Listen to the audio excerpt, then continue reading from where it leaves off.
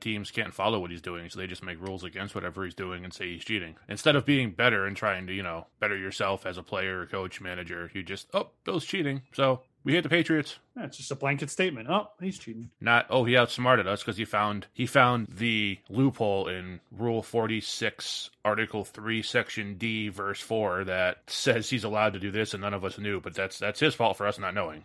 ESPN did a draft. They did 32 teams, 128 players, 4 rounds for each team. And we're the naturally picked, not like compensatory picks. So the New England, Chris, you're not going to like this. You're not going to like this. What's up? You're not going to like that.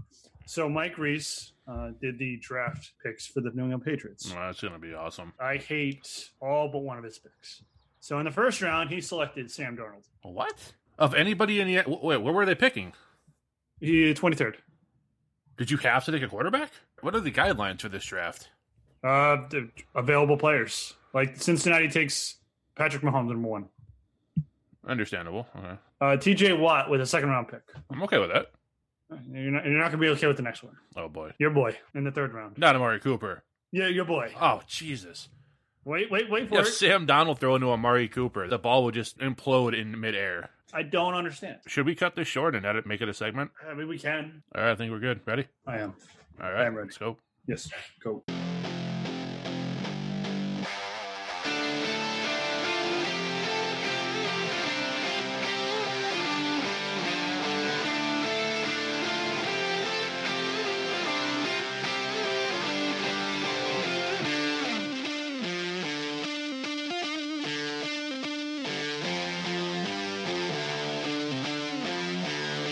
Hello, everybody. Welcome to another episode of Ben and Chris Talk Sports. I'm Chris. I'm Ben. And we are here, as always, to bring you our opinions on the news, notes, and happenings from around the world of sports. Episode 70. Good show planned for you today. We have more, I guess you could call it, information on the MLB restart or lack thereof. As promised, but not as detailed as I promised, the Richard Seymour draft pick compensation tree we started talking about last episode. I kind of went down that rabbit hole, and it got really convoluted, and it was not as much fun as I thought it would be. So I did get the bigger names that resulted from that trade, but quite frankly, even as a Patriots fan, it was boring, Ben and I. So we really didn't think that would make for a good segment. So we kind of got the basics, and we'll go over that, because I said I would. So why do we only seem to care about the NFL draft? No, it's not everybody. Some people care about the other sports as well. But the numbers indicate that it is NFL and then everything else. We also, in a fun way, pick apart ESPN's 32-team mock draft. That's going to get interesting, to say the least. But first, the NFL salary cap for 2021. It's going to get real interesting. And you got to remember one thing, Chris. They have to renegotiate a CBA before the beginning of next year on top of this. I thought they already did that this offseason. I thought they didn't. CBA's new. It's already locked in for 10 years. That's how they got the extra playoff games. That's right. I thought they were. I don't know why I was thinking. I'm a little perplexed that this is. I'm going to wait to see if it actually happens. But if this happens and there's a $30 to $80 million drop in the salary cap, look out. You got a couple teams, that are going to be in really bad shape.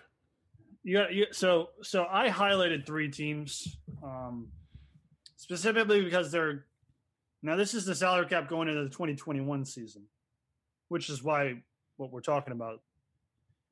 The Eagles are at negative $51 million for next season Already, before any kind of decrease? They have 60 players locked in for contracts next year, and that's not counting, of course, the rookie contracts for their rookie picks next year, which they might have a little less due to trades, but regardless, they still have to. They're going to have retirements, what have you, people, free agents, people not living up to their contracts. It's just interesting. They're negative 51 in the hole for next year. Even on the light side, if we went 30 million reduction, I mean, they're starting off with a negative 81 cap space. And how do you dig yourself out of that hole? Now, here's my only question: is if say we get to September, October, and we're allowed to have fans in a stadium, even if it's a lesser amount than normal, that's under capacity. Is it still possible it drops? I mean, I think this is assuming we're not going to have fans in the stands, which is going to hurt revenue because the salary cap is a combination of a lot of things, but a vast majority of it is revenue from the fans purchasing things live at games. And if the that's revenue sharing, but if that revenue is not coming in, I mean, you can't have a larger cap if you don't have revenue coming in, right? And in these TV contracts and everything, there's all sorts of step ups. Like if you have this many viewers, you get this much in it. If people aren't watching, if people aren't attending, I think people will still watch just fine, but it'll be different. But if people aren't attending these games, it's going to be a massive hit, and you could see a lot of teams, like you said, really suffer. I just wanted to throw that in there so people understood why the cap might be lesser, because that's assuming we don't have fans in the stands come September, which as every day gets closer and closer, seems like more and more of a possibility. And even if there's escalator step ups in contracts for TV to increase, if there's increased viewership, that's all well and good. There's no possible way you can balance out the book sheets by getting so much money from the TV deals, radio deals, whatever, with not having fans at all. Because even if you increased it 10%, you're still not. If you increase your viewership by 10%, 15%, you're still not infusing that money from the fan base on game day. You're just not. And it's not, especially if you get the playoff season where the ticket prices skyrocket, the stadium prices skyrocket, everything goes up. And if you're a perennial playoff team and you don't have the fan base by then because maybe this supposed second wave comes through, well, we haven't come back to that point where we're having fans in the stands. It's still going to punish next year's salary cap to the point where it could be 50, 60, 70, $80 million reduction. I mean, you're a playoff team like the Eagles or the Saints. You're going to want to keep this team together somehow. Now the Saints have a different way they can maneuver that is if Drew Brees drops off, and we won't go into his comments this past week. I'm just referring to his play. If it drops off significantly, if they can get out of the contract somehow, or dude, they're good. They got Taysom Hill. They're good. Sean Payton already said Taysom Hill's the man. I know how much you love Taysom Hill. I know. I get you. I'm just saying, like, the money wise though. Money wise, even if they could kick that can down or half that can down the road to 2022, and maybe they can recover to the salary cap then. But the three teams I look at is the Eagles, the Saints, and the Falcons. The Falcons and the Saints are probably the two easier to. Well, the Falcons are -8 in the hole, so they don't have as much of a hill to climb, and I think there's some ways they can make that work. Unless of course, it is a $40 million drop, then they're screwed. Well, if it's if it's 40, 50, like they're all pretty much. But it's the Eagles I'd be worried about if I were an Eagles fan. It's just you've invested so much in this season. Like, this has got to be your season. You have to push. You're pushing your chips in here this year because you're probably hoping for a slight increase next year so that you could maybe kind of just fudge the numbers and make it work for you. And deal some what? You can't put that kind of pressure on them. Remember what Lane Johnson said? They're just there to have fun. They don't care if they only win one Super Bowl. They already won that. Now they just want to have fun. Winning be damned. Well, I don't know, man. It looks like they're trying to win this year. Nope, just have fun. That's all. Okay. Pay a lot of people and have fun. That's all. They don't want to win. And I'll say this, and I said this to Chris. If it's $80 million, it's a lot of teams. Here are the teams that are not in the hole. If it's $80 million, Number 6 is the Patriots. Number 5 is the Bengals. 4, the Redskins. 3, the Jags. 2, the Chargers. 1, the Colts. All those teams are either 86 million or higher with cap space. Those are the teams that would not have to, quote unquote, fudge the numbers, move money around to make it work if it was 80 million reduction in salary cap. So if you're a fan of one of those, any of those teams, great. You'd be in a prime position to keep your team together. If you're below that, you got some work to do. And how many of these teams, the offices, the financial departments, are actually capable of dealing with a problem like this? And I don't mean doing the basic math of it. I mean, looking at the numbers, the salary cap started in 1994. It has increased every year by no less than $12 million, except for 2010 when they were doing the CBA. They actually had no cap, which presented a problem for a lot of teams as well. Correct. But besides that, it has always gone up. It has never been this drastic drop-off. So there may be teams that just are not even, from a knowledge standpoint, even close to prepared to deal with a problem like this. And I ran a few numbers just because I like doing that, and I think it can kind of put things in perspective, right? If we're talking no fans, so the average NFL stadium holds, put it on conservatively, 60,000 people. Okay. I believe most hold, I don't think there's any that hold less than 60. I could be wrong. But I think it's between, I want to say like 63, 64. And I think it goes all the way up. I think one of them holds like 82,000. Probably Dallas. I think Dallas is one of the higher ones as well. I think actually Washington is too. But, so, I looked up the average price of the NFL ticket. And that, depending on what your definition of whether you're talking about actually from the team or aftermarket was almost $400.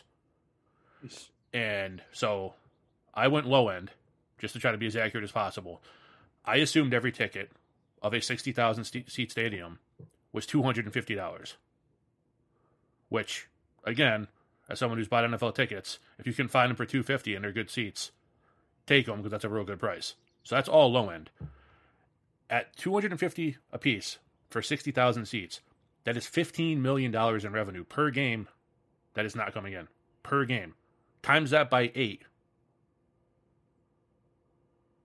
30, 60, $120 million a year in revenue you're not getting. That's right, I mathed. We're not even counting the playoffs either. We're not counting the playoffs. We're not counting the stadiums that have vastly more than 250. Excuse me. The stadiums that have vastly more than 60,000 seats. We're not counting all the seats that are aftermarket, which are higher, which the team doesn't get all of because it's aftermarket sales. But still, even from the teams themselves, there are seats that are, $500, $600, $700, upwards of $1,000. You get into some of those skyboxes, you can be talking 10, 20 grand a game for some of these corporations.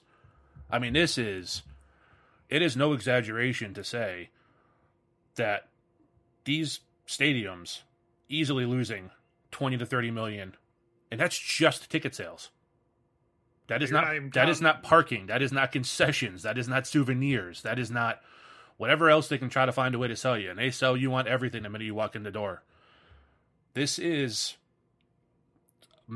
tens of millions of dollars every single game that you're not getting from the fans. And nobody's crying them a river because all these guys, they have money. I'm not saying woe is them. I'm just presenting the numbers based on. What's that? But you. Why we enjoy the sport is the constant, each and every year you're getting a product that you can enjoy. Right. And it's a product you want to watch week in and week out. And they evolve the game each and every year, infusing new rules, taking rules out, doing this, doing that, just tinkering with it here and there. And you take one season and you can't focus. Like, they'll probably try to do some stuff to innovate the game, but they really won't be able to because the majority of their focus is going to look at this and say, oh boy, we have a big issue and we need to resolve it. And we need to have peaceful conversations with the players union so we can come to some sort of agreement in 2021. We're not even talking about this year. We're talking about next year. So you have time to get this resolved if you feel like this is coming down the pipes. But that's we understand the owners make all this money and the players make all this money. It will affect the game if, look at like I said, the Eagles. If they have to clear $80 million in cap, like how many players are they going to lose? How many good players are they going to lose? And are they going to get jobs because they're going to want X number of dollars and nobody's going to have it? Wouldn't that be something if he got like a good quarterback that left because this team couldn't afford him, but the good old Patriots had their salary cap in position to sign somebody? I mean, Bill's ready. Picture. I mean, just saying, it'd be nice to see Patrick Mahomes or Lamar Jackson in a patch jersey. Well, I don't think I'm giving some fan bases nightmares out there. I don't really think that's going to happen. They'll work that out, but we still have the Deshaun Watson to England rumors that just I don't know about that. We'll see. There. I think Houston's going to re-sign him. I don't think even Billy O is dumb enough to let him go, but he did let DeAndre Hopkins go for almost nothing. So he did. So anything's possible. But you're right. It seemed like let's throw it out there. Like, I don't think it'll happen, but maybe Atlanta is at the point where they just can't. They just can't anymore, and he's not being productive. And Bill sees Jarrett Stidham for 1 year and says, "Yeah, that's it. This isn't going to happen." Does he take a 1-year flyer on Matt Ryan to come back and play in Boston, where he went to college? Possibly. I mean, and this is kind of Aaron Rodgers. Aaron Rodgers. Well, I don't think Green Bay has as much of a problem, but this is kind of an offshoot because I'm kind of like I'm kind of done with the cap. I think we've kind of sussed out as much as we can out of it. I don't know about you, but yeah, I'm good. I'm good with that. We can move on. Yeah. It was an interesting story, real quick, that someone wrote. Who was it? Chad Finn. He's an opinion piece columnist with the Boston Globe. It just came on my Twitter feed yesterday or the day before that the Patriots would be a perfect team for Colin Kaepernick to sign. I look at it from a football perspective only. Okay, I'm not looking for political views and everything, because right now, if someone signed him right now, it'd be very politically charged, and I don't think it would do him justice or anyone justice. But looking at it from a football standpoint, if I were Bill,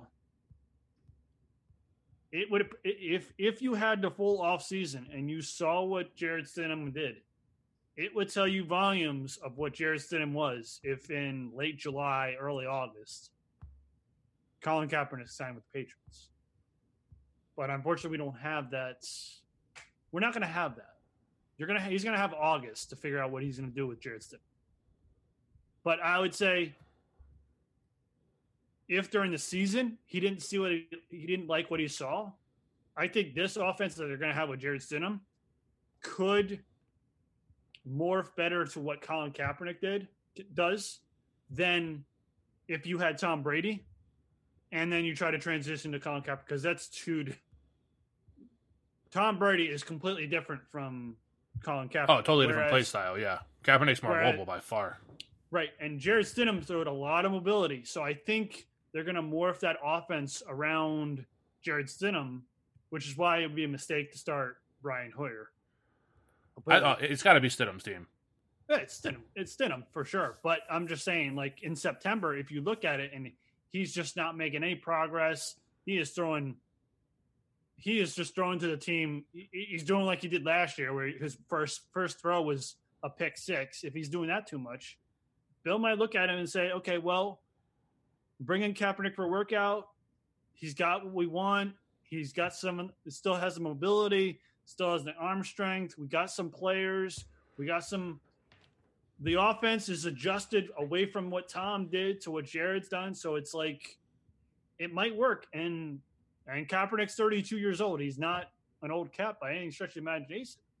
So I don't think it's too much of a stretch to say you could bring him in. But again, and I'll stress this, the same with Cam Newton. It's all about the dollars, because the Patriots don't have a lot of it.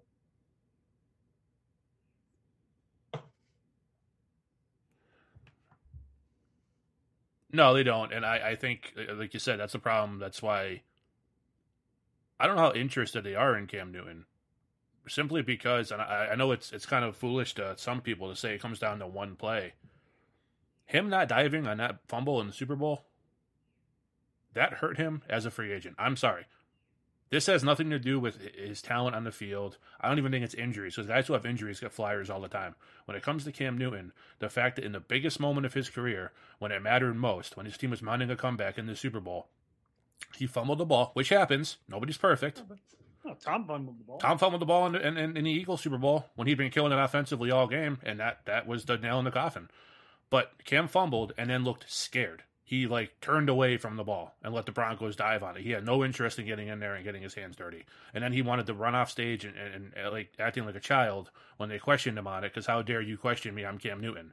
He can show all the IG videos and Twitter comments that he wants of him working out and being in great shape. That's fine. I don't want the most jacked quarterback in the league who won't dive on a fumble. And if I don't, Bill Belichick sure as hell doesn't. I'd take Kaepernick, who hasn't played in three years now. Yeah, it's been a while. Yeah, I think it's been 3 years, 3 or 4. 3 or 4 years. I'd rather take him than Cam Newton, knowing what I know from what Cam Newton's done, and the fact that I feel like I go from the quarterback player perspective. I just think he could just use, if to extend his career, he could use a year to be healthy and just get himself 100% ready. And then 2, kind of sit behind someone and just say, I need to change how I throw, which he tried to do, but he reverted back as someone, I don't remember who it was, but pointed out, you can do all the offseason work to change your throw. But I think Cam Newton or Kaepernick? Cam Newton. Okay. He took the entire offseason last year to redo his mechanics. Got back into the game. What did he do? Reverted right back to his old mechanics. It takes a long time for someone who has thrown that many passes to try to fix his throwing motion. Oh, absolutely. Absolutely. It would behoove him just to take the entire year to just sit behind someone, take in the offense, continue to learn his new throwing motion, and then just take it as, all right, I need to eliminate this many runs. We need to eliminate doing these dives because I'm not as young as I used to be. I'm a big body quarterback, but I can't do what I used to do. I can't be Superman. I can't barrel through 2 linebackers to get in the end zone. No. If I want to have longevity in this game, it's just not possible. So here's the thing too. If you're talking like Jameis Winston already signed. I keep forgetting he signed with somebody. Right. It was so low key when it happened. With Cam Newton, if you're talking Newton or Kaepernick, and based on what I just said, I'm not bashing Cam Newton. That's just simply my observation of him as a player. As a person, he seems like a really great guy. Does a lot for charity. Good dude. Head's in the right place. Heart's in the right place. That's just on the field I'm talking. With a guy like, if you're going to say, do you want to bring in Cam Newton, who is going to want to come in as a starter, even if it's a 1 year deal, because another starting quarterback gets injured and the team can afford him, he's going to want to. Doesn't mean he's going to get it, but that's what he wants. You get a guy like Kaepernick. If Kaepernick really, really wants to play, and I don't know, I'm not in Colin Kaepernick's head. I can't tell you what he's really feeling. He wanted that workout last year with the NFL, and they organized it, and then right beforehand, he thought the fix was in, so he wanted it in his spot. And it didn't work out, and both sides were saying the other one was screwing with it. Right. I don't know. I'm not in those meetings. It's just a shame it went down that way because the guy finally had a tryout in front of a lot of team representatives, supposedly, and ended up not working out the way they all wanted it to. So that's kind of a shame. But if he is serious, and at this point, I don't know if he's serious about getting back in the game, and I really couldn't blame him, honestly, because a fan of his or not on the field, and quite honestly, I never thought he was that tremendously good on the field. But he is, without a doubt, better than a vast majority of the backup quarterbacks in the league. So you're going to tell me he can't get a job on any team? Well, that's another story for another day. But I'd be willing to give him, if he really wanted to play, I'd be willing to give him a shot. It's going to be cheaper than Cam. Yeah. It'll be a 1-year show me deal. What do you got left, dude? He hasn't been taking now. If he's been staying in shape, he hasn't been taking the abuse. He's had 4 years where he's not taking the abuse of an NFL quarterback. Oh, I saw that. I saw that workout. He is in shape. Yeah, He is in shape, and that So- was I mean, that was last off season. So I can't imagine he's dropped off. no, I can't either. But I Just mean, looking at it real quick, Chris. There's only like one team I seriously look at and say this is a landing spot, but it's not even a starting quarterback position. It's a backup, where's that? and it's Detroit. Ugh. Yeah, I don't know. And it's Detroit because I don't know what Stafford's going to do, and they have the money, but then the offense, I don't know what would play. They'd have to do some changes, but it's good. It's a good offensive set. It's a lot of weapons, but If Detroit I mean- ends up having, well, I think we got to move on to our second topic here. But if Detroit ends up having an injured Matthew Stafford early in the season again, I don't think you're going to see that team try really hard to crawl out of the first pick position. They're gonna be playing for a quarter. I got you. They're going to be playing got for a quarterback early in the 2021 draft, and they're going to move on from Stafford. There's two of them that are nice and juicy coming out of college. And you so never know. yeah, You never know what's going to happen with them. Who else is going to jump up and take a prime spot? So, true story. but moving on. This is We found this on ESPN.com, or you found it on ESPN.com. I actually found it on Twitter. Okay, well, either and then way, it linked, yeah, link to and it ESPN. linked me to. It linked But- me to ESPN. This is. It is apparently they had a writer or something from each of the 32 NFL teams do a 4-round mock draft, and I believe it was in the same positions as they had in this previous draft. Yes. Well, the first round was the same position, and then it was a snake draft after that. Okay, so for those who don't know what that is, that means whoever picks last in the first round picks first in the second round, and it goes backwards from there. So if you had the first pick, you'd end up with the 64th pick. And if you had the 32nd pick, you'd end up with the 33rd pick. So just a little teaching moment for those of you who may not be aware what a snake draft is. But there were some... We actually didn't plan on having this on the show. There's something you actually saw when we were kind of running through things beforehand. And we commented on it for about 15, 20 minutes, and finally we were like, well, just put it on the show. Like, Yeah. it's going to be a topic for 25 minutes on a pre-show. Let's actually just make it a legitimate topic on the show itself. So, anything that caught your eye, Ben, as far as these 32 experts that each represented one NFL team in a 4-round mock draft, and I use the word experts loosely based on some of the picks I heard. What caught your eye? So I kind of buzzed through it, because we really, like you said, we didn't really plan for it. But there's a lot of good. There's some question marks, and you all know we're Patriot fans. So where do you think I went to first? The New England Patriots. I'm like, oh, Mike Reese. Okay, Mike Reese. I listen to him on the radio sometimes. He's a smart guy. They'll have him for spots, and he gives good insights. He's very articulate. I have no idea what this guy was thinking. I have no idea what he was thinking. He clearly just thought of this all on his own, because these are some of the dumbest picks I have ever seen. Please elaborate.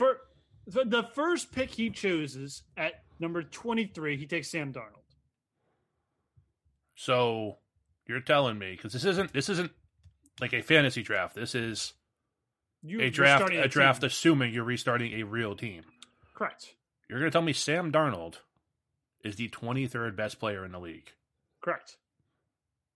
Okay, let's just, for instance, can you name the 5 people taken after Darnold, and I'll tell you whether I would or would not take them in front of him. All right, so New Orleans takes Khalil Mack at 24. Without a doubt, take him above Darnold. Okay. Minnesota takes Ryan Tannehill at 25. I prefer him at quarterback, but I could understand taking Darnold because he's younger. But Number 26, Houston, ironically, takes DeAndre Hopkins. Has Bill O'Brien already traded him again? Not yet, but they're looking. Whether he has or hasn't, I would take him above Darnold easily. All right, number 27, Seattle takes Mike Evans. Without a doubt, above Darnold. Baltimore at 28 selects Matthew Stafford. Yeah, as long as he's healthy, I would take him above Darnold all day. Number 29, Tennessee takes Tyreek Hill. Yep, absolutely. And then let's finish it off with probably one of my favorite players from this draft. Green Bay at number 30 takes Tua Tagovailoa. Oh, yeah, I'd take him. I'd take him above Darnold. Now, skill set's much better. Let's add a little context to this. With the 42nd pick in the second round, they select TJ Watt. Now you're on board with that, right, Chris? I'm okay with TJ Watt. He had a hell of a season last year, and like I said, anybody with that Watt bloodline, I'm all for having him on my team. So that's not that crazy. Solid defense, solid defensive player to build your defense around in round 2. I'm okay with that. Yeah, why not? At number 87 in the third round, Mike Reese selects Amari Cooper for the New England Patriots. Well, first of all, I think it's very clear wherever Mike Reese works, they don't drug test. That's obviously clear. I'm not going to comment on where Mike Reese worked or works, but yeah, I would agree with that. And to add more context to this, at number 88, the New Orleans Saints take Jamal Adams. Yeah, so you're telling me you take a solid defensive player in TJ Watt in round 2, and in round 3 you think it's a good idea to take arguably the most overrated wide receiver in the game right now, a guy who plays maybe 2 games a year hard and takes the rest of the year off. An offense that has Zeke Elliott and Dak Prescott and Michael Gallup, who's an up-and-coming receiver. Yes. And Amari Cooper couldn't catch, I don't know, more than 2 of his 8 or 9 targets a game when it mattered the most. And this is not one season. This is go back. If you want to hear my thoughts on Amari Cooper, just go back in our archives of our show and listen to everything I've ever said about him. You'll know my feelings on him. It is not personal. Again, this is all just on the field. A little offshoot, Chris. It'd be cool to put all your clips together on. Maybe one day. Maybe one day we'll do a greatest hits on each player, and just put it on the website and say, here, if you want to listen to Chris's Amari Cooper thoughts, click on this. Maybe we'll do a collection of your thoughts on guys like Carson Wentz and my thoughts on Amari Cooper for maybe the 100 episode bonus or something. We can do that. Why not? But, I don't understand. And then you have Jamal Adams there. You can go TJ Watt and then go Jamal Adams in round 3. And you have your defense, 2 levels of your defense with your leaders set and in place. Not just 2 levels of your defense, Chris. 2 playmakers. Yeah. Two outstanding playmakers that you could have for the next, conservatively, 5 to 6 years. Manning up your defense and saying, okay, well, we can put a lot of good to average players around them. As long as we have those 2 guys, we're good. We got Amari Cooper. Amari Cooper signed a 5-year, $100 million contract extension. Yep. Let's see how much each one of his catches is worth at the end of that 5 years. I bet she ends up getting something like $600,000 per catch. And folks, that probably wouldn't be good for the Cowboys. No, not a good investment. And I would guess, because what you could do is you could escalate how playoff catches and how much they count, and he'll probably get like $3 million worth of catches, and there'll be like 3 catches. You understand what I'm saying? like, yeah, you could add in the playoffs and they could have higher value, but you're not going to get that value because I don't think they're going to make the playoffs too much with Amari Cooper. No, especially if Dak walks. Oh, especially if Dak walks. And even if the next pick by the Minnesota Vikings at 89, Eric Armstead, you're not on board with Eric Armstead because you already got TJ Watt. Fine. Perfectly fine. And you're not on board with Derek Carr at number 3 because you decided to select your quarterback in the first round. Okay. I'm trying to find. Oh, right. What was it? The 107th pick? I think it was the 107th pick. Yeah, no, 96. I'm sorry. The Kansas City Chiefs took Nick Chubb at 96. You couldn't take Nick Chubb at 88? Nick Chubb is as underrated as Amari Cooper is overrated. Nick Chubb should be the face of that Browns team. And I understand it's going to be Baker Mayfield because he's a quarterback and he came out in the same draft and Mayfield's young. And that's fine. But the catalyst for that offense needs to be, I've said this so many times, it needs to be Nick Chubb. By the end of this season, coming up in 2020, Nick Chubb will be not only a top 20, vastly above top 20 running back, he'll be a top 20 player in the entire league. Hands down. Maybe top 10. He is so good, it's scary. And he does not get any respect. Which actually brings us, by the way, to finish off the Patriots, the 4th round they selected Frank Clark, defensive end, which I could live without him. Yeah. I brought up Nick Chubb because then that carries me to the Kansas City Chiefs draft, which perplexed me to no end. They took Stephon Gilmore, first round, 32nd pick, which is fine. It's fantastic. Yeah.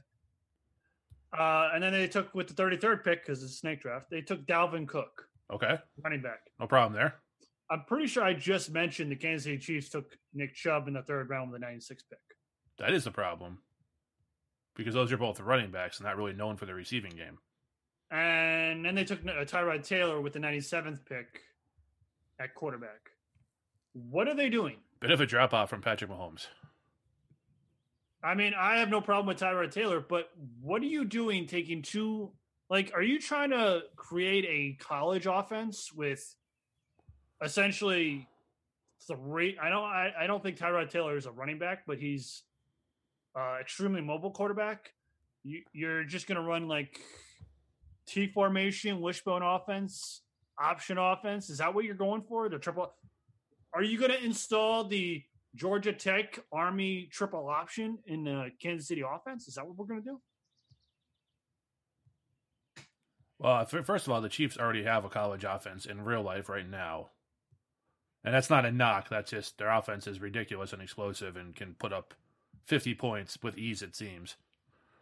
But, yeah, I don't understand that. I understand if it comes around to round, 8 or 9 or 10, and you need another running back, and there's somebody that good on the board, which there wouldn't be. That'd be ridiculous. But if there was, I can understand you saying, well, okay, we'll get a backup. But when you still have so many holes to fill that early in the draft, it makes no sense. It's like in fantasy leagues. First of all, you should never draft a quarterback above like round 5. Right. I firmly believe that. And in 5, it should only be guys like Patrick Mahomes and Lamar Jackson.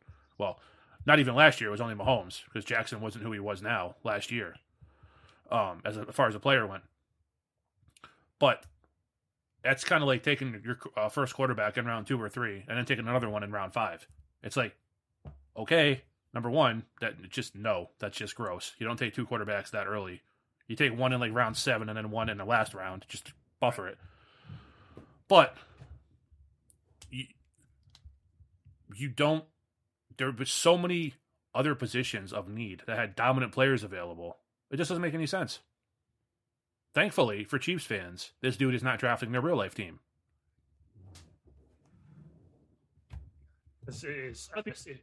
If you wanted to have Tyrod Taylor, fine. I would have. I get the talent of Nick Chubb. I do. I really do. And if you wanted to keep Dalvin Cook, okay, he was there at that spot at 32, at 33. Maybe you could have went Myles Garrett instead at 34, or David Bakhtiari at tackle, who went 35. Or, I mean, catch my breath, Julio Jones, Baltimore took at 37. Yeah, that's... I mean, you could have had one of them, or Jalen Ramsey. I know what you think of Jalen Ramsey, but at 38. By the way, Saquon Barkley went after Dalvin Cook. Are you serious? Just a side note. I just want to mention that. Saquon, yes, the second best all-around running back in the league behind CMC. Where'd CMC go? CMC went in the first round. And better have. To the 20th overall pick 20? to the LA Rams. You had Teddy Bridgewater, wow. Jimmy G, Tom Brady, Ronnie Stanley, all picked ahead of Christian McCaffrey. The LA Chargers. The LA Chargers reporter picked tackle Ronnie Stanley at number 6. Folks, Ben and I, our whole thing here is we do this because we're two sports fans who just love to talk about sports. And we love that you guys enjoy it and catch on and, interact with us. That's why we encourage you to do so. These are 32 supposed professionals, and I'm not bashing them as human beings. I don't know them at all. This is just, these picks are ridiculous. Listen to Ben and I. I'm not trying to toot our own horn here. We know what we're talking about. We're smart guys. We're knowledgeable guys. We're going to lead you in the right direction. Do not go astray with this misinformation. And what I was trying to get to the point of, even if you wanted to stick with Dalvin Cook, right? And I love Nick Chubb, and I think Nick Chubb probably should have went higher. If you wanted Tyrod Taylor, take him at 96. That's fine. At 97, you could have taken one of the following receivers. A.J. Brown, DK Metcalf, Cortland Sutton, Kenny Galladay, Henry Ruggs III, Jarvis Landry, Allen Robinson II, Terry McLaurin. I don't know. Isn't Allen Robinson the third? It says the second. I thought it was the third. All right. Just trying to get it right. I thought it was the third. But Terry McLaurin, what you think of him as a second-year player, I don't know. But then my favorite, Tyler Lockett at number 128. Like, that is 6-7 receivers you could have taken and paired with Tyrod Taylor to have it. Like, A.J. Brown is he worked well with Tannehill, kind of breakdown player that, if the play is it breaks down and you don't have something, he can break off his routes. And Henry Ruggs III, I think it will be the same. Jarvis Landry is a guy who just gets open and gets in position. Allen Robinson, a big, bulky receiver who is underutilized in Chicago because they have no quarterback. And then Tyler Lockett, who is, Russell Wilson's best friend at this point. I just think there was so much talent there that if you're Kansas City, is like, let's put Tyrod Taylor on the field and let's pair him with a good receiver. No, we're going to have two running backs, which, by the way, both studs. But the problem is you can only run the ball so much. And I get both of them are pretty good receivers out of the backfield. They're just not a receiver. Yeah, just finishing up for me on this topic till we move on to our next topic. Any of those receivers you just mentioned, I would have taken above Amari Cooper. Oh, that's any one of them, even the unproven rookies. Oh, Henry Ruggs III, I'd take him over. I'd take him over in a heartbeat. Any of them. Landry. I want to bring up in a heartbeat. I always forget the kid's name. You mention him, the kid from Washington. Terry McLaurin. He looked phenomenal last year in a really shaky offense. I would take him in a heartbeat. I can't imagine in a Ron Rivera offense where there's actually structure how good he's going to be this year. All of them above Amari Cooper, and I'll end that for me there. I know we did a lot of bad, and I bashed a lot of this, and honestly, I might dig into this a little more and bash a little bit more. But I want to bring up a positive real quick. The New York Giants draft. I mean, they just hit the sweet spot. They took Deshaun Watson at number 4, which good. They took at number 61 Yannick Njoku. Okay. At number 3, they took Terron Armstead. It was a pretty round good 3. offense. You mean round 3? Round 3. Yes, okay. Thank you. Round 3. Who's a pretty good tackle. I believe he's with the New Orleans Saints. At number 4, round 4. Sorry. At 125, they took Allen Robinson II, which was a late pick, and there's only so many options at that point. That's a steal that late. That's a steal. That's a steal. That's a great draft. And you're pairing Watson with Robinson. You have a nice tackle.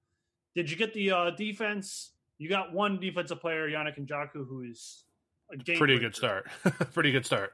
And this is only 4 rounds. Obviously, if you have to do more, you have to do more fill out the roster. But you're starting your base.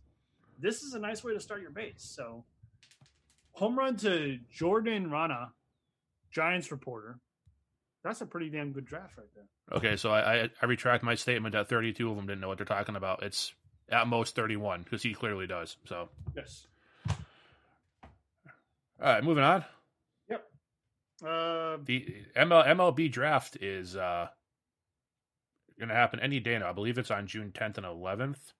Yep. And I bet you $1 that everybody listening to this didn't. Not everybody, maybe. Your brother may have known, being a baseball fan.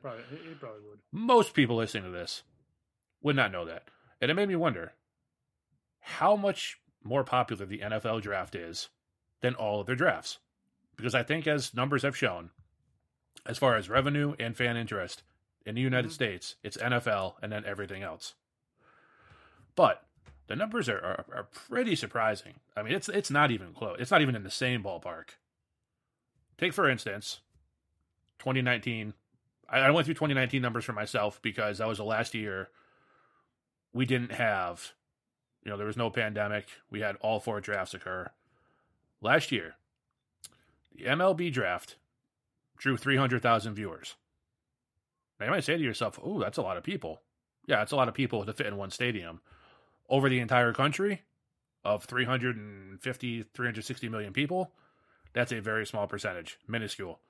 The NHL was slightly better, 365,000, although that's only in America. Other countries where it's far more popular, such as Russia, Canada, all the Scandinavian countries, yep, you're obviously going to have higher numbers. I couldn't find those numbers. I guess when I went, it was in the United States.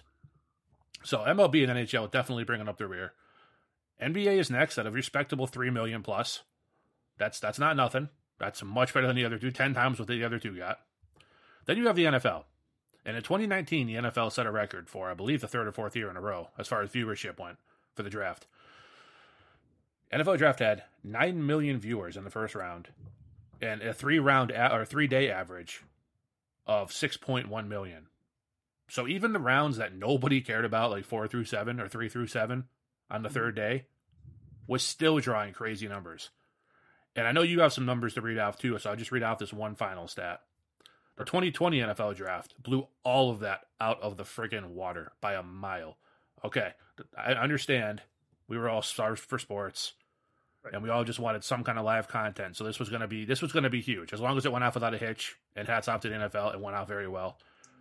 15.6 million viewers in round 1. By far a record. Crazy. Round 2, 8.3 million. Round 2 and 3, excuse me. And on day 3, for round 3 through 7, it was 4.2.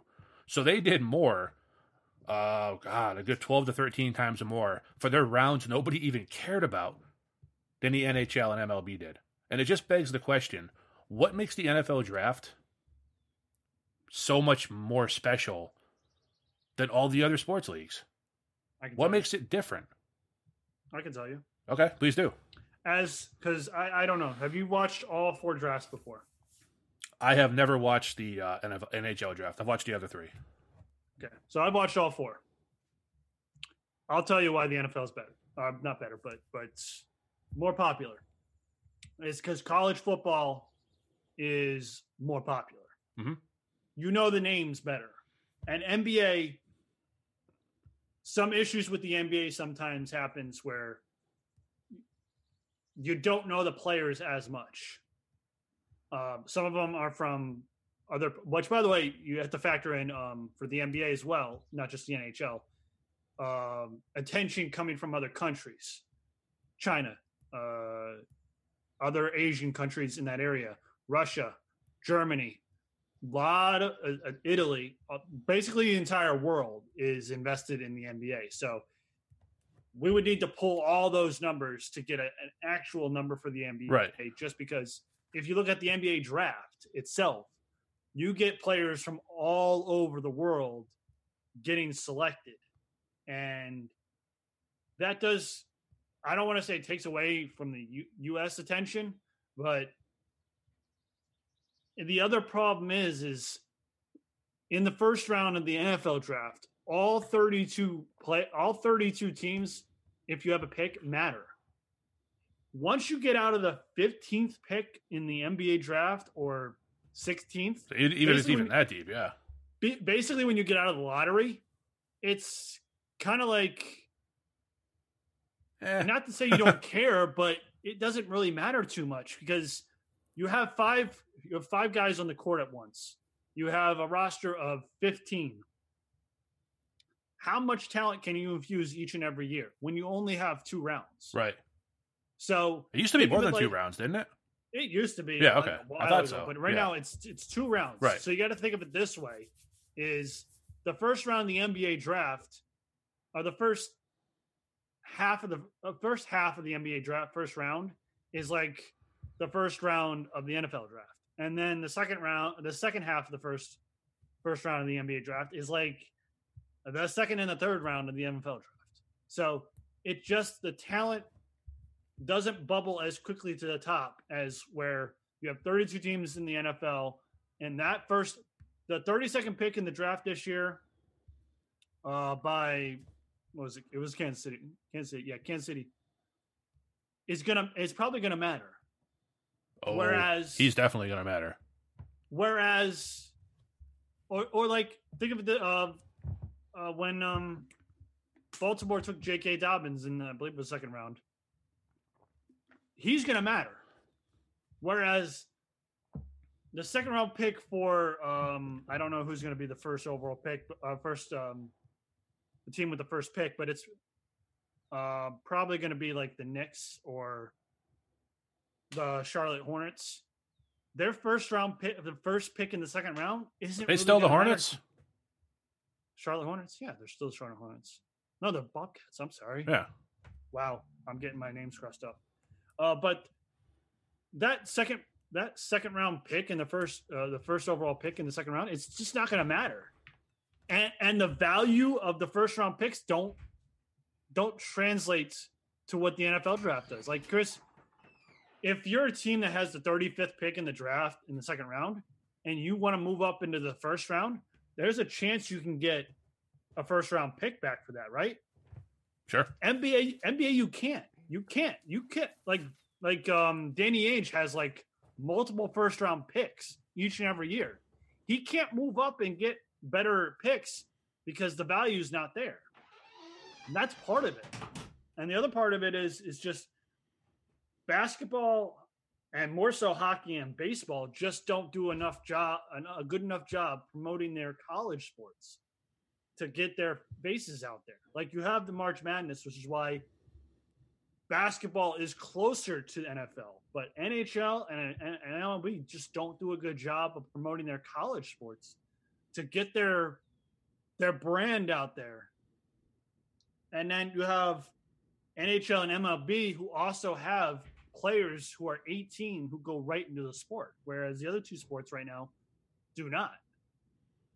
So you just don't know the names. Like, if I'm watching the MLB draft in a couple days, if I watch it, I'm not going to know any of their names because, well, one, we didn't have the College World Series this year, I don't think, and two, no, we did not. And two, and here's the bigger problem, is I just don't know them. Like, you know the names in the NBA. Like, I know you're not a hardcore NFL, college football fan, but you know a good portion of those names in the NFL draft. Oh, absolutely. At least in the first round. Just, I want to correct myself and confirm what you said. You are correct. It is the Charlotte Hornets again. Oh, I was right. So that's why I didn't interrupt you, but I just wanted to get that in there before people listening and went, no, what is Chris talking about? It is the Hornets. Right, because it's the New Orleans Pelicans. Yes. Damn it. Chris, I was right the first time. Well, it was the first time for everything. I did want to bring up an interesting aspect. So, what's that? The 2019 NBA draft drew an average of 3.09 million viewers. Right. That's pretty good, right? Yeah. The NBA draft lottery drew 4.48 million viewers. Well, there's a lot more interest finding out where your team's going to be. And once you know they're not in the top 4 or 5, you're probably like, okay, whatever. I mean, it's simple as that. And I think if I'm the NBA, I need to look at those numbers and say, how can I translate that right to the NBA draft? And the problem is you just only have so many players who need to be infused in a team. You have a 53-man roster for game day in the NFL, whereas NBA it's 15. It's just the numbers matter. And I think you touched on this too. players in the NFL and sometimes the NBA, not only are they more, first of all, the NFL, you're 100% right. It's because most players are from the United States. You're watching these guys for 4 years. They're part of the culture. NBA is a little bit lesser so because, number one, players don't have to be in college for 4 years, 3 years anymore. Right. Which took me out of it a lot. I don't know a percentage even of what I knew about basketball or the NBA players as I did when I watched college and followed those guys to the NBA. But you and a lot of NBA's international players as well, which we're not as familiar with. But with the NFL, they play quicker. Like Joe Burrow, first overall pick. You're going to see him on the field this coming season. Tua Tagovailoa, you're going to see him on the field. More than likely Justin Herbert at some point. You're going to see all these top guys, offense and defense, making an impact in some way, almost right away. Whereas the NHL, MLB, minor league systems, like you might not see the first overall pick in this coming MLB draft for 5 years in the pros. NHL I would skew the NHL a little bit. I would say the top 5. You will see in the. You'll see them right away. They have to be exceptional talent. Like Austin Meadows was drafted. Not Austin Meadows. Austin Matthews was drafted like 3 or 4 years ago. Right in. Okay. I mean, we're talking top end. Small percentage. But you're talking like top 5. Right. Maybe top 8. And as you start to go down more and more, then they'll spend times in the AHL. But I would say, like, there's the players that the Bruins drafted. There was a year they had 3 first-round picks, and 2 of them were right in a row.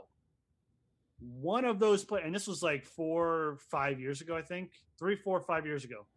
Only one of those players has had sustained success in the NHL. And these were picks in the teens. So, like, mid to late teens or early 20s. Right. So, yeah. You're exactly right. And MLB is probably, I don't want to say worse, but like, and it is a problem with the whole system of how it's set up. It's worse because you punish yourself if you bring up a kid at 18, 19 years old, like an Alex Rodriguez, a Ken Griffey Jr., a Mike Trout. You bring them up early, you have to pay them earlier. Right. And then they're hitting free agency in their prime, and it costs a lot more money. Right, which is the problem we're having with Chris Bryant and who's the other one? There's another player that's having George Springer. Right, okay, yep. They brought him up. He has one more day to get service time to be eligible for – he would have been eligible for free agency this past offseason had he been brought up one day earlier in his first year. And don't think these teams don't know that. Oh, they know that. They know everything. They know out down to a second. They know this stuff. So this is why I will side a lot with the MLB union on some things, but there's a lot of stuff I don't like. But this is one of the biggest issues. Yeah, is if the player's ready at for spring training and he's ready, day one of that season, you should see that player. Well, we're talking MLB. You want to get it over with? Fine, we'll get it over with. I mean, I'm just going to beat him up again. This is our again. We're a sports podcast, and this is new. It's the same old story, but it is new information. So we're not going to dig into it too deep because you guys are as bored with it as we are at this point. The MLB players have declined the MLB owner's proposal for is it 75 game season? Well, I don't think they've declined it. They're very against it. So they haven't officially voted on it. I don't think they've officially voted on it. But I was wrong about that then. They've already, like, this story came out this morning. Right. And there's already rumblings that they're against this, which, on the surface, just without saying anything, is ridiculous because you haven't even had a full-on discussion about this. But anyway, go ahead, Chris. So apparently, and the players kept saying they did not want to restructure their pay scale again. They already agreed on a prorated contract if it was going to be half a season at 81 games. And then the owners went back with them and said, no, we're going to have to do it on a sliding pay scale because we can't pay you money because we're not getting revenue. It was just a big mess. I mean, you can go back and listen to seemingly the last 7, 8, 9, 10 episodes of ours, and we say something about the MLB in each one. It's all increasingly more ridiculous. Now the players have apparently are not happy with this restart proposal, a 75% prorated salary. So, whatever you would say they play, I think the proposal was for 75 games, I believe, or 76 games. Yes. 76 games. They would get 75% of what they normally would have gotten at a prorated level, which is higher than the last proposal that the players apparently agreed upon. But they wanted, this is all coming down to dollars again. They want their 100 and something game season prorated at 100%. So now they got the owners to agree on this percentage for this many games. And if you're lost, folks, you're not alone because we're all getting lost on this. Now they have what they wanted, apparently, but it's not exactly what they wanted because the wind blew a different direction and now they want something else. And that's just we're not having baseball this year. We're not going to see baseball. It's not happening. Ben was right. It's not happening. Here's what it is. There's 76 games, 75% of the prorated salary, okay? Here's a couple of nuggets that the Major League Baseball is throwing to the game, okay? They're eliminating draft pick compensation for free agents for a year, at least a year, which you would agree has prevented some players from signing right away, i.e. Dallas Keuchel 2 years ago. Yep. Signed in April or May. Yeah. With the Atlanta Braves. That's just one example. Teams would not lose a pick for signing a free agent. The team losing the pick would get compensatory pick during the draft, which is the same thing the NFL has been doing for years. Right. And it's worked very well. Right. This is not a new concept. You're not punishing the team that's taking the free agent, but you are giving the team that lost that free agent a little bit of something, even if it's a 3rd round pick, a 5th round pick. Again, MLB is different because they have 20 rounds, 30 rounds or something. That's a lot. Yeah. It's a lot. Look, I'm never against watching drafts. Don't watch the MLB draft. Just read about it afterwards because watch the first round if you're interested. Watch the first round, but after that, you're not going to know any of the players. Nobody follows college baseball. My problem isn't with the players or the presentation. It's the analysts, the experts of baseball scouting. They rub me the wrong way. If I'm going to put it politely, I just think they're just a little too high on themselves because they're all about hoarding these draft picks. But that's another story for another day. And the proposal includes a $200 million postseason pool for players, which is not a drop in the bucket. I mean, $200 million. Yeah, no. Depending on how you do it, and the playoff schedule involved 10 teams, which is what we have right now, right? Yeah, three division. Yep, three division winners. 3 division winners. Yep, and the 2 wild cards, and they do the wild card, wild card playing game. Yeah, which is one of the best things they've done, but they just can't expound on it because they're baseball. Funny enough, supposedly they have agreed on it with a CBA proposal, right? But I did not think I would like that wild card playing game. When they first announced that, I was vehemently against it. I thought that was stupid. I was like, you're going to have this team that played for the wild card all year, and then they get one game, one and done. But I have to say, I've enjoyed it. It's been a welcome change. So you shouldn't have gave up those games in April and May. Yep. It just proves the point that every game matters, even no matter if it's April or September. And the season would end in October 31st, which, okay, fine. If you're going to play in Arizona or Florida, okay, fine. Yeah, it wouldn't matter. That'd be fine. Again, as I said to Chris earlier before we started, you're running up your NFL, your Major League Baseball playoffs against the heart of the NFL season. Right. We're not talking the beginning where it's over by end of October. That's a season. Then you have the entire playoffs, and you're going into weeks 4 through 7. No, I think it's 11 through 16. Oh, the end of October. That's right. Yeah. Yeah. Like, okay. Yeah, like 11 through 14, which is difference makers for some teams, especially when you're talking about the NFC South. And if the trend keeps going on the AFC South, those are kind of the two divisions that kind of fight tooth and nail to the end. And these are going to matter. And if you're the Atlanta Braves and you're the Falcons are trying to push for a playoff berth, those games are going to matter. People are going to watch them, are going to go to them.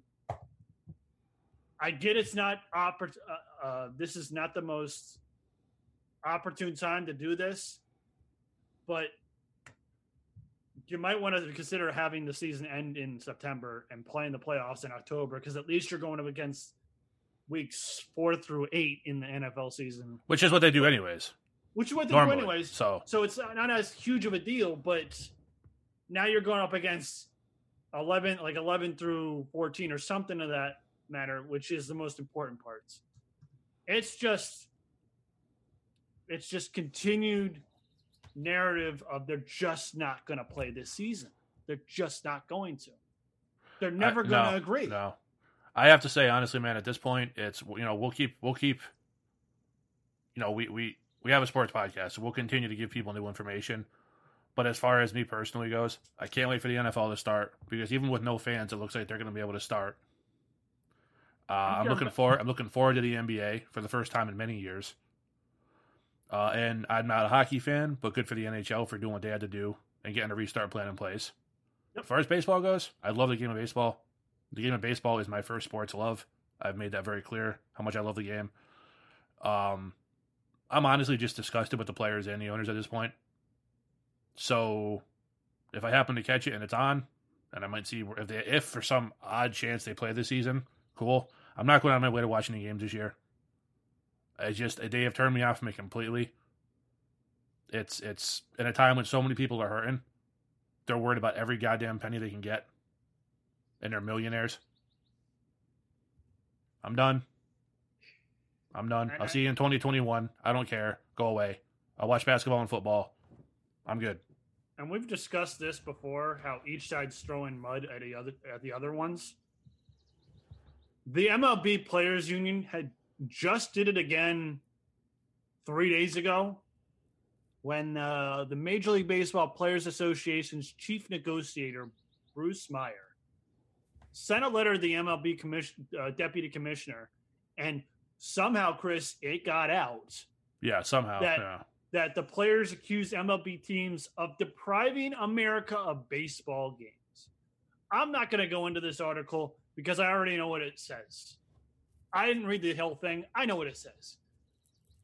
Shame on you for trying to take the players' money. Shame on you for not letting them play. Shame on you for not letting America have baseball. And you know what the owner's probably going to say? Well, shame on you for thinking of money at a time like this. You should go out and entertain the crowds, the fans who are at home with this time going on, and you should be able to present them with an outlet like the NFL just did with the draft. It's just back and forth, and who knows what's going to happen when their CBA's done. It's going to get real ugly. Well, there's probably going to be a strike just on their, and I quote, principles alone. Here's the thing. That's guaranteed. Here's the thing. Rob Manfred is a terrible commissioner. Correct. He's awful. He's a terrible leader.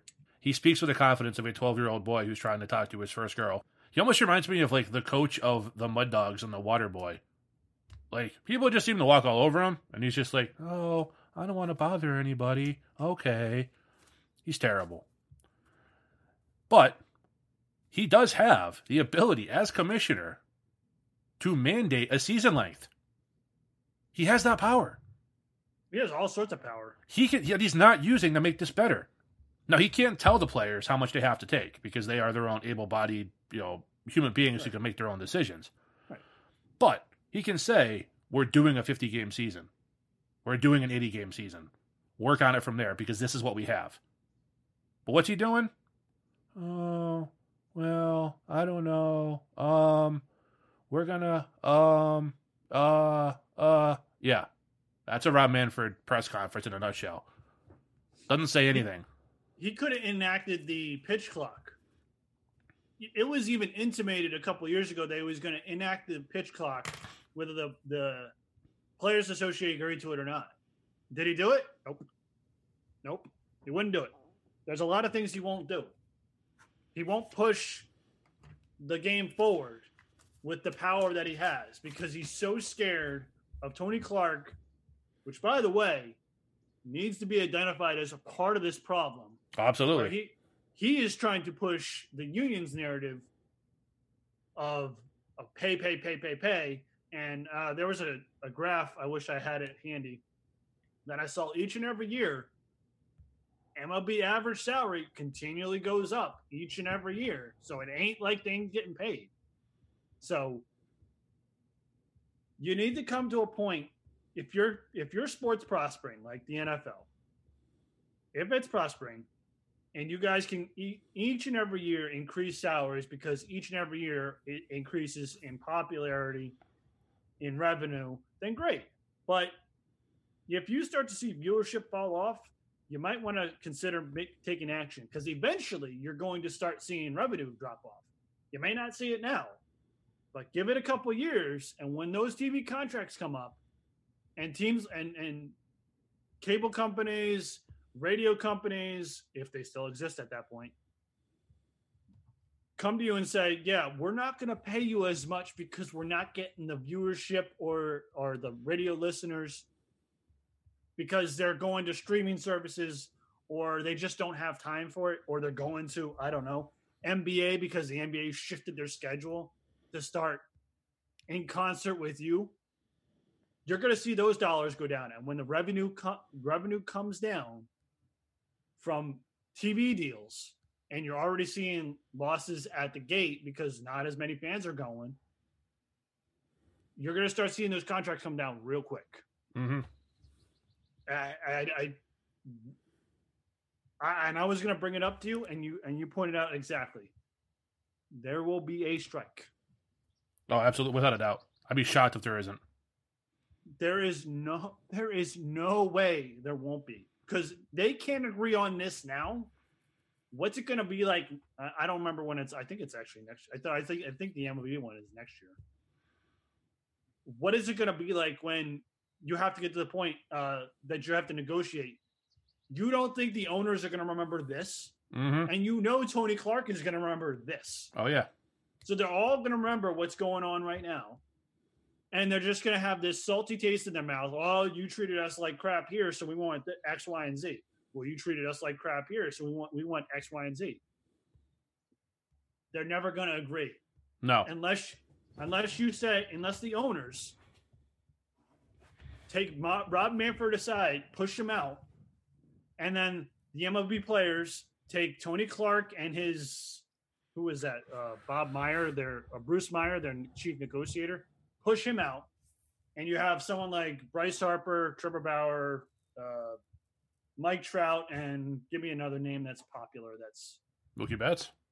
Mookie Betts. There you go. Thank you. And if you want to throw Cody Bellinger in there, you can throw Cody Bellinger as a really young guy. They all sit down and say, look, this is not working. Let's talk as grown-ups. And I know that's not how unions work. Right. But let's talk as grown-ups and say, what are we doing wrong, and how can we continue to grow? Well, not continue. How can we begin to grow this sport again? Yeah. And reinvigorate the fan base, because we're just not doing it to help us. And if we don't do this 5-10 years from now, the Mookie Bettses of now, the Cody Bellingers, those guys who would have played baseball or who would have done two sports in high school and they had to make a decision going to college, they're going to decide, no, I'm going to go NBA. I'm going to go NFL. Heck, I might go soccer because I can make more money overseas than I can in Major League Baseball. That's just my thoughts.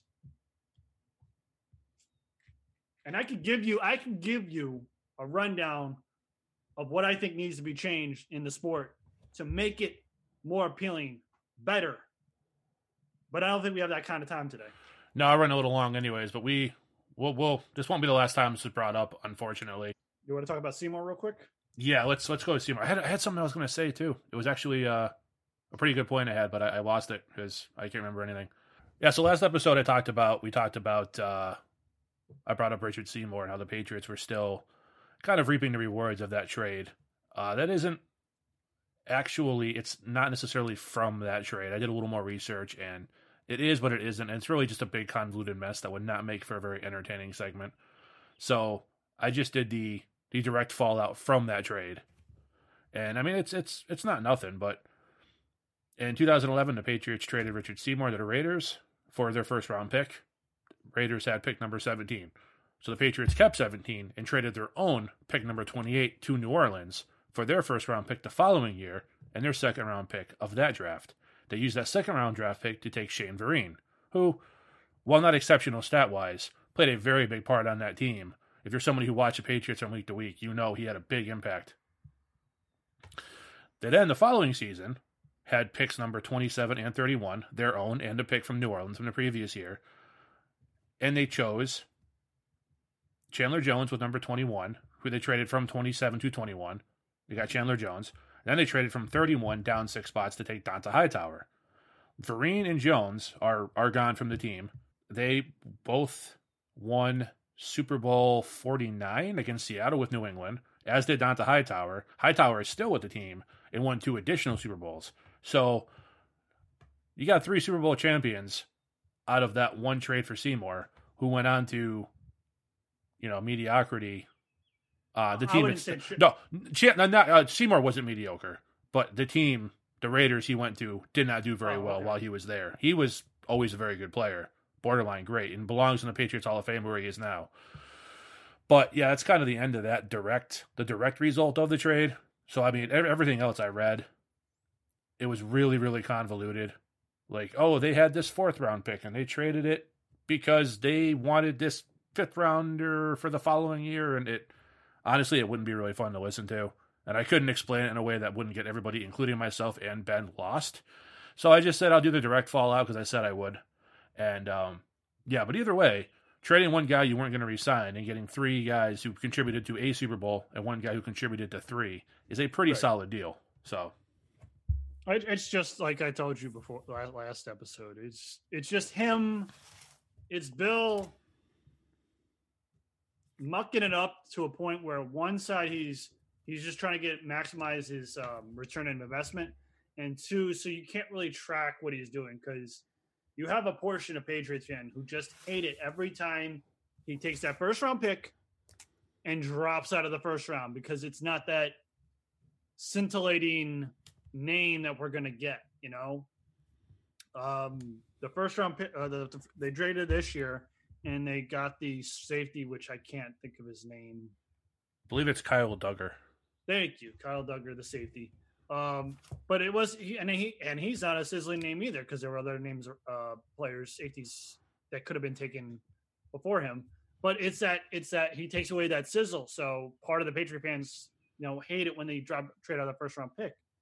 And then you'll have the Patriot defenders who say, well, you got this and this and this.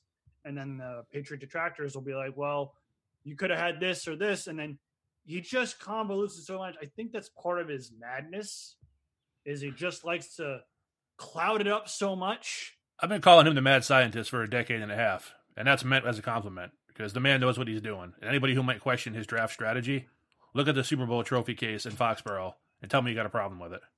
And how many times did they win the AFC East division?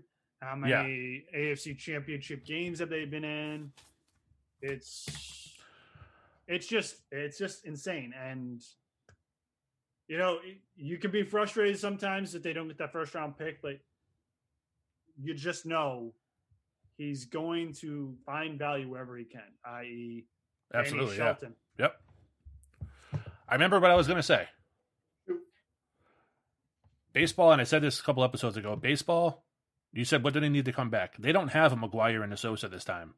Right, they don't. And say what you want about PEDs and steroids and this and that. First of all, I could take PEDs every day for the next 5 years and work out like a madman. I still can't hit a 95-mile-an-hour fastball. So I know people, it's cheating, it's this and that. Well, you only care if your team sucks. If your team is good and the guy's doing PEDs, you really don't care. Let's just call that what it is. Anyways, McGwire and Sosa saved that game. Yeah. That summer in 98, it was the most exciting thing in baseball. People who weren't Cubs or Cardinals fans were watching Cubs and Cardinals games. I know I was, because I just had to see this historic record be broken by these two behemoth guys who were just chasing history. It was so exciting. Going back and forth. Yeah, exactly. Going back and forth. It wasn't just one guy was ahead, the other guy was catching. They were up and down. Who was going to do it first? It was so exciting. And then, of course, Bud Selig, who knew they were on something, decided to throw him under the bus once it was no longer good PR and they'd saved the game. But that strike in 94, that game was not the same when it came back. Right. McGwire and Sosa saved it. There is no McGwire and Sosa in this game right now. There's players who are by far more talented athletically, but baseball does not know how to market anybody. We've been through that before. They're not going to market Mookie. It's not going to be Mookie Betts and Mike Trout going neck and neck for the world or the super. God, I'm getting every sport mixed up here, for the home run crown. It's not going to have that level of excitement. So because Mookie Betts doesn't hit home. That's what I'm saying. They don't have that guy. They don't have those guys who are just larger than life people and personalities, because they can't market and they can't make people care about their players. It's not a talent thing. It's a marketing thing. They don't have a McGwire and a Sosa. So there's no McGwire and Sosa saving it from the 94 strike. If they go on strike now, they may as well come to the realization their game is going to be less important than Major League Soccer when it comes back from that, because people are just not going to give a damn. You need players, and rest in peace, Jose Fernandez. You need someone like him who was appointment watching. Oh, yeah. Very enigmatic, very pronounced, and I love watching Jose Fernandez. And also, Yordano Ventura from Kansas City. That kid was electric, too. He didn't quite experience the success that Jose Fernandez had. No. Fernandez was absolutely something special. And Ventura looked like he was along those same lines, too, but never quite got to Fernandez's level. But still, yeah, you're right. Excitement like that. Young players who can get people's attention. They don't have that right now. Like, you have some sizzle players. You have Jose Baez with the Cubs. Has a lot of personality. He adds a lot of. There's just you don't have, like, you have Giancarlo Stanton who can probably break the record, but he can't stay on the field and he has no personality. Yeah. Same with Mike Trout. He could probably break the record. It's like you could literally have West Coast, East Coast, even though they're in the same. Well, actually, Sammy and McGwire were in the same division, even. Yeah, but you could have that West Coast, East Coast kind of back and forth. But Mike Trout just hits. He doesn't hit home runs specifically, and Giancarlo Stanton is just not going to stay on the field. And neither one of them have personalities worth a damn.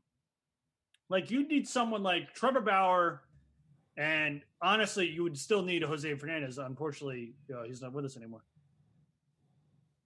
You would need two people like that going after something like a ERA title. Well, I know ERA is a sin, and win totals is a sin because it's not sabermetric friendly. Yeah, screw sabermetrics. You need something like that to kind of push the sport, and it has to be 2 players, 3 players, whatever you want, to kind of push it, because you can't force Cody Bellinger and Christian Yelich to have this rivalry when they probably, if the Dodgers are visiting Milwaukee, they're going to go have lunch together probably, and they're just not. They're not. I don't think they're that pronounced. And when Cody Bellinger talks, it's just verbal diarrhea coming out of his mouth. I just don't think he understands how to talk.